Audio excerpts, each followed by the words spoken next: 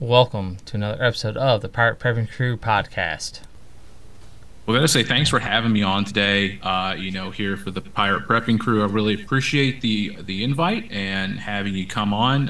If we haven't met before, my name's Chris. I'm from ammo.com, and wanted to talk today about prepping for the unprepared because I don't know about you, but I think this is a pretty big issue because there are a lot of people out there who are not prepped for a disaster, who have no idea what to do, and I think having a game plan before somebody comes knocking on your door is pretty important. What do you think? Yes, extremely important.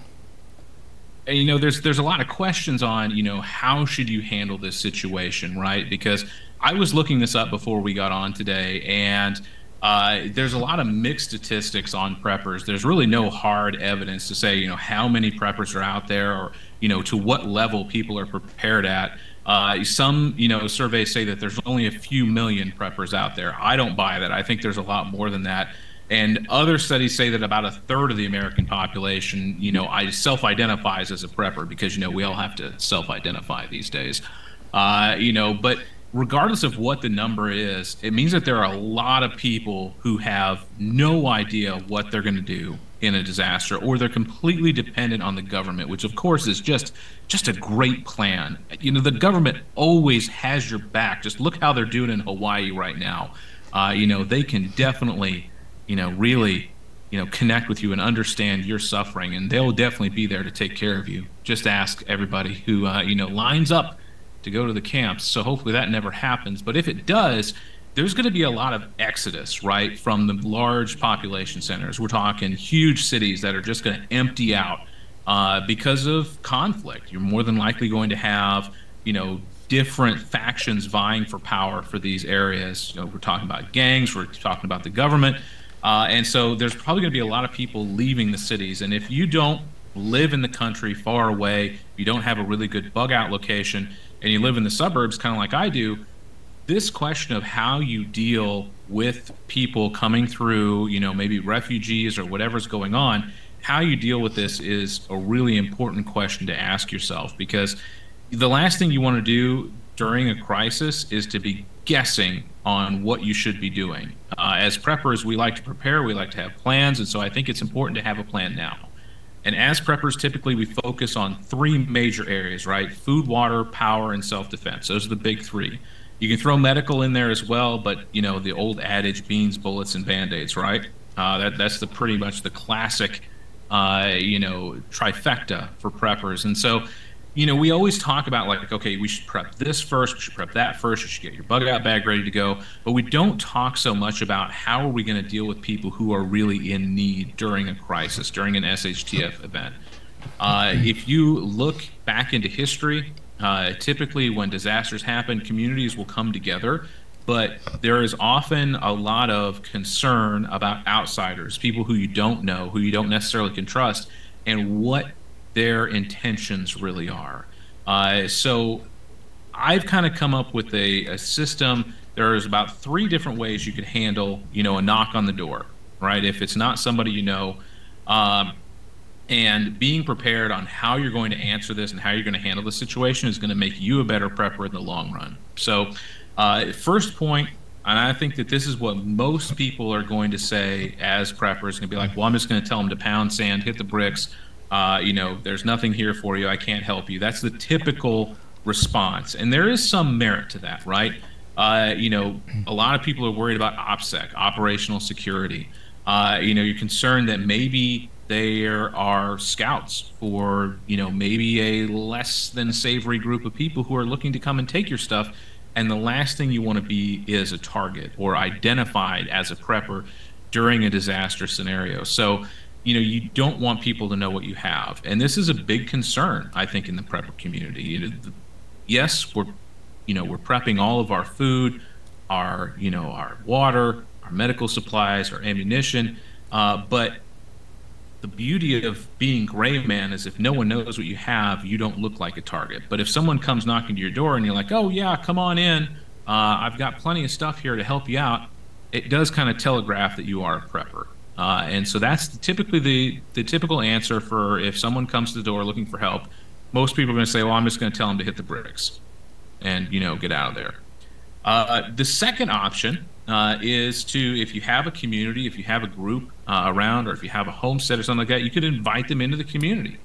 This is obviously a more dangerous option, but it does have, pluses to it as well. Of course, we don't know this person, right? So we kind of have to see, what type of person they are, what type of skills they have. But, in a disaster scenario, there's going to be a lot of things to be done. There's a lot of things that you're going to have to do that you don't really have to do right now because there's so much comfort in the world, right? We don't have to worry about, going and purifying water. All we have to do is turn on the tap and maybe run it through your Berkey or, even your Brita filter just to take out some of the garbage in there. During a disaster scenario, you're going to have to go get water if you don't have an on-site water source. That's going to take time. It's heavy, it's hard work, and it takes a lot of, people to do that if you have a community. So having more people to do that is definitely an option. It will, give you more people in your group. That gives you more people to run patrols, do work, maybe, free up some of your time to be able to take care of some of the other things. Now, I'm not going to say, just invite everybody in, because you have to take care of your family first, right? You have to take care of your group and make sure you guys are set before you can start taking in refugees. But I will say having more people around can definitely be a benefit. And I think that if you're going to do this, it has to be established with these people like, listen, you're not just going to be sitting on your tail. If you think that you're just going to be sitting around in your penny loafers and doing nothing, well, you better hit the road because if you're going to stay here, you're going to have to earn your keep, right? So that's another way to do it. You can invite them in. Obviously, that presents its own dangers as well. Again, if these people are looking out for another larger group, if they're trying to gather intel, you're kind of inviting them into the castle walls at this point, so to speak. So that's definitely has its own dangers to it. But also, if you do find somebody who is legitimate, who has some skills, who knows what they're doing, can definitely help you out in the long run as well. And then the third option is one that I don't hear talked about a lot, and it is basically to offer these people some help, but basically tell them to not come back. So it's kind of a combination of the two, right? This I find to be the least talked about in the prepper community in general. Many people think that this telegraphs you as a prepper, that you have things to give away, but I don't necessarily believe that's true, especially if you don't really hook them up, right? Like I alluded to earlier, typically communities will come together during this disaster to help each other. The old story is, rock soup during the Depression, right? Where, all together you can create a massive meal for everyone, but apart you just have a little bit of it and you can barely survive. And so I think that offering some aid to those in need might be paid back to you later in life. Now, whether that's you believe in karma or anything like that, that's your own personal decision. But I've found that, kindness and compassion should not be abandoned just because we're in a disaster situation.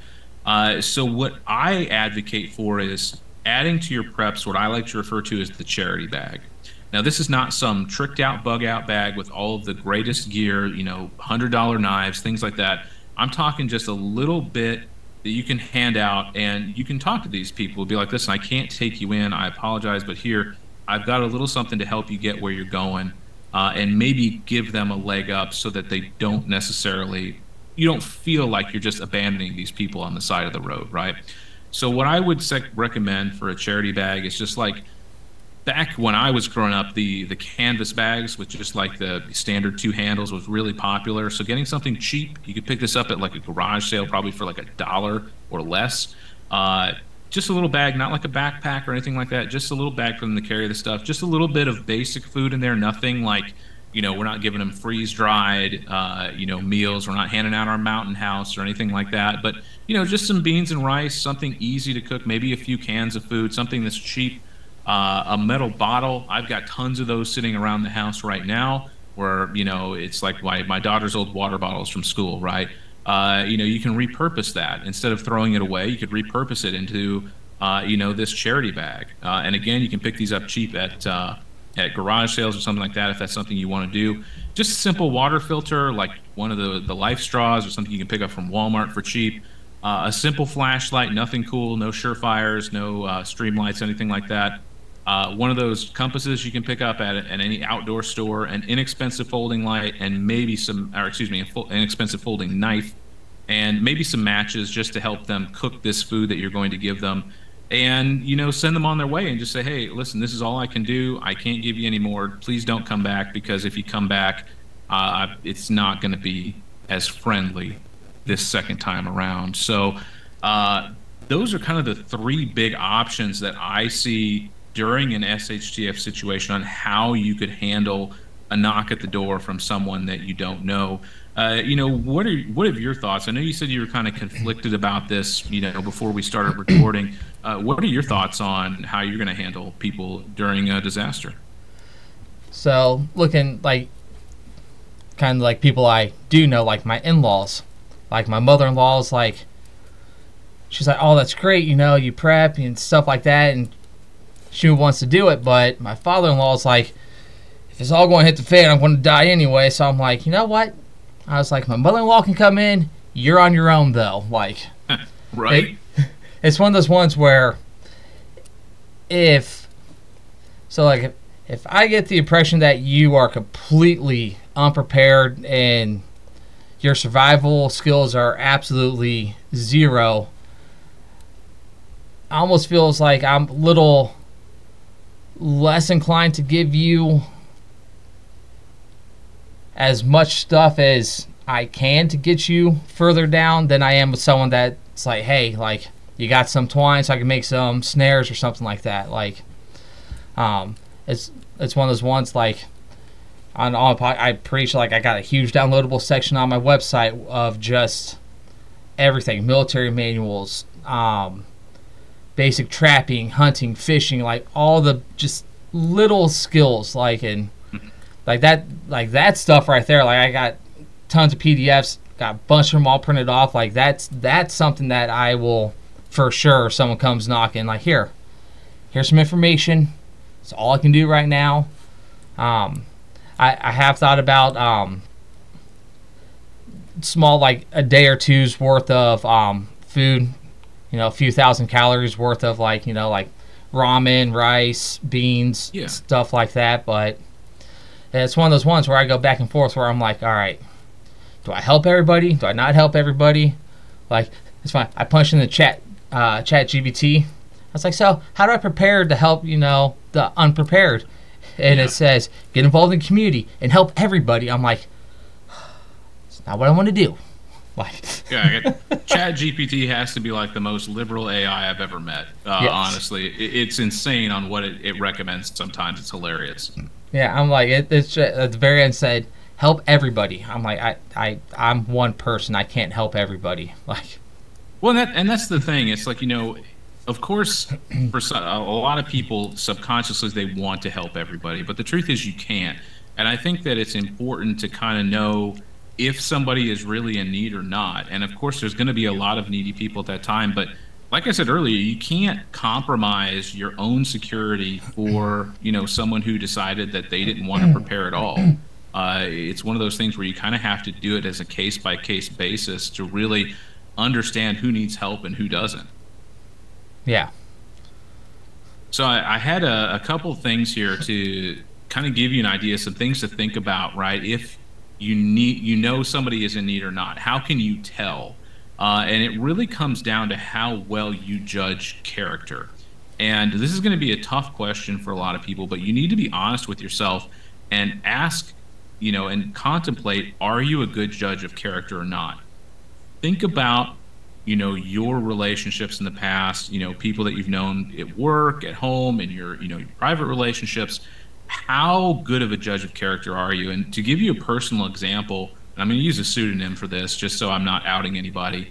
The wife and I had, a friend that she had met when she was at school, and, we hung out quite a bit. I thought her husband was a really cool guy, and, it kind of really ended up that he was an absolute jerk. Like, he was very, cruel to her and, just rude and inappropriate. And some of the things that I heard about later just absolutely blew my mind. And this is kind of a story that's repeated in my life multiple times. So I have to admit to the fact that I'm a pretty bad judge of character. And if you're too soft-hearted, maybe a little bit like I am, who in your group, your prepper group, your survival group, who is a better judge of character?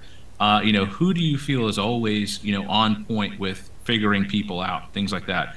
That might be a better person to call in when somebody's knocking at the door and be like, hey, for my case, it's probably going to be my wife. She's much more skeptical than I am, which is probably a good thing.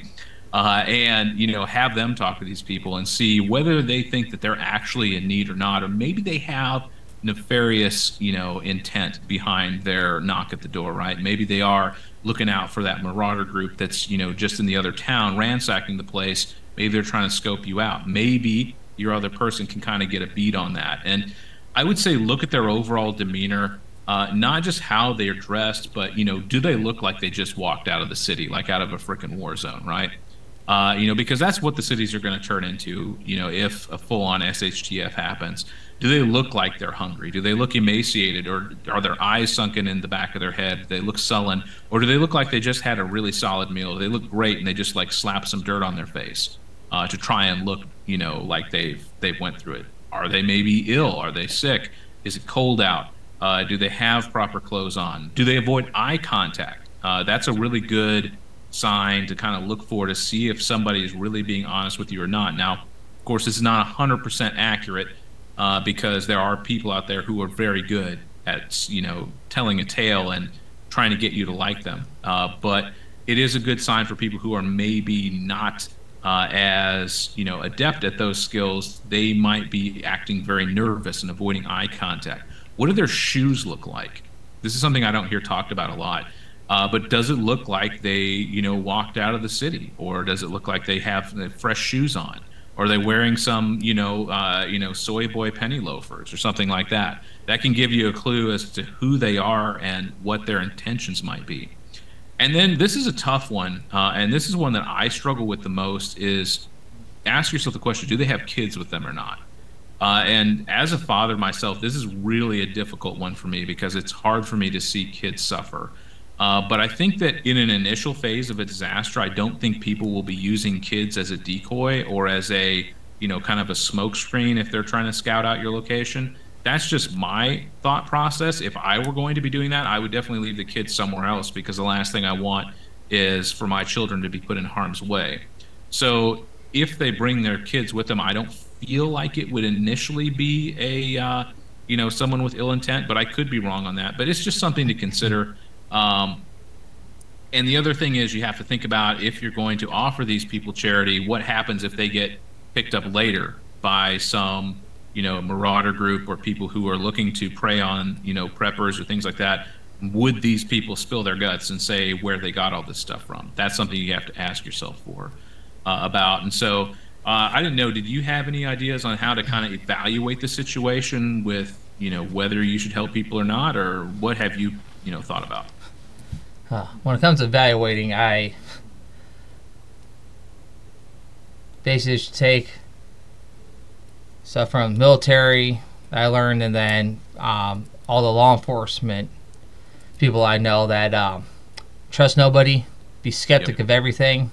What you're talking about the kids, kids have my experience doing, coaching youth sports and stuff, kids have a harder time at conveying a elaborate lie. If it's That's true. something smaller, they can kind of conceal it, but if it's something big and elaborate, they tend to miscue stuff like that. So that's when it comes to kids, they are usually everything's just honest, out in the open, and just so. That's a good point, because kids are more of an open book, for the most part. I would say that if you've had experience with kids, kind of like what you were talking about, teaching youth sports, or, just even if you have like a niece or a nephew or something like that, you can kind of tell when they're trying to sell you a Whopper, right? It just doesn't sound right. And you can kind of tell that they're full of malarkey at that point. So, yeah, kids definitely are a little bit more obvious when it comes to, being like they're trying to tell you a tall tale. So that's a good point. Honestly, I hadn't thought about that. I'll have to put that in my notes for the future. But that can definitely be a good way to know whether people are being honest or not. Is just kind of talking with the kids a little bit, and if they truly are, these people's kids, and it's their parents, they'll probably appreciate that you spend time talking to the kids, not just them. Addressing them as real people. So that would be another tell things to do, just to kind of keep yourself in order and know whether or not someone's being honest or not. But yeah, the trust nobody aspect is probably the right way to do it. In all honesty, I've spoken to some police officers as well, and they definitely have that mentality, especially when they're going into a situation that they don't know about. Of course, their main goal is to make sure they make it home alive. And in an SHTF situation, that's what your goal is too. You want to get through it alive, right? So it's kind of a microcosm of the same situation, just blown up onto a bigger scale. Instead of going into a domestic dispute, you're having to, navigate through, a situation where people may not be telling you the truth and may be trying to just get what they can out of you and move on. And so being a little bit of a skeptic can definitely help you in the long run in a disaster scenario. Yeah. Yeah, got me for through sure. so far, so. Yeah, absolutely. No, it definitely helps if you're, always keeping an eye out for people and, being a little less trusting. So definitely something to work on. If you're somebody like myself who, maybe is a little bit more trusting. Again, having somebody in your group who can really evaluate people well and understand, psychology and things like that is a great asset to have. It's not always just, the group needs a doctor and you need people to run patrols. Having people who have good people skills is critically important, especially in this situation. If you have somebody who maybe is in need or maybe is just looking out for themselves and trying to figure out how they can take what you have. And of course, if you want to make sure that you have everything necessary to make sure that they can't take what you have, do me a favor for all your listeners. I have a special coupon for them.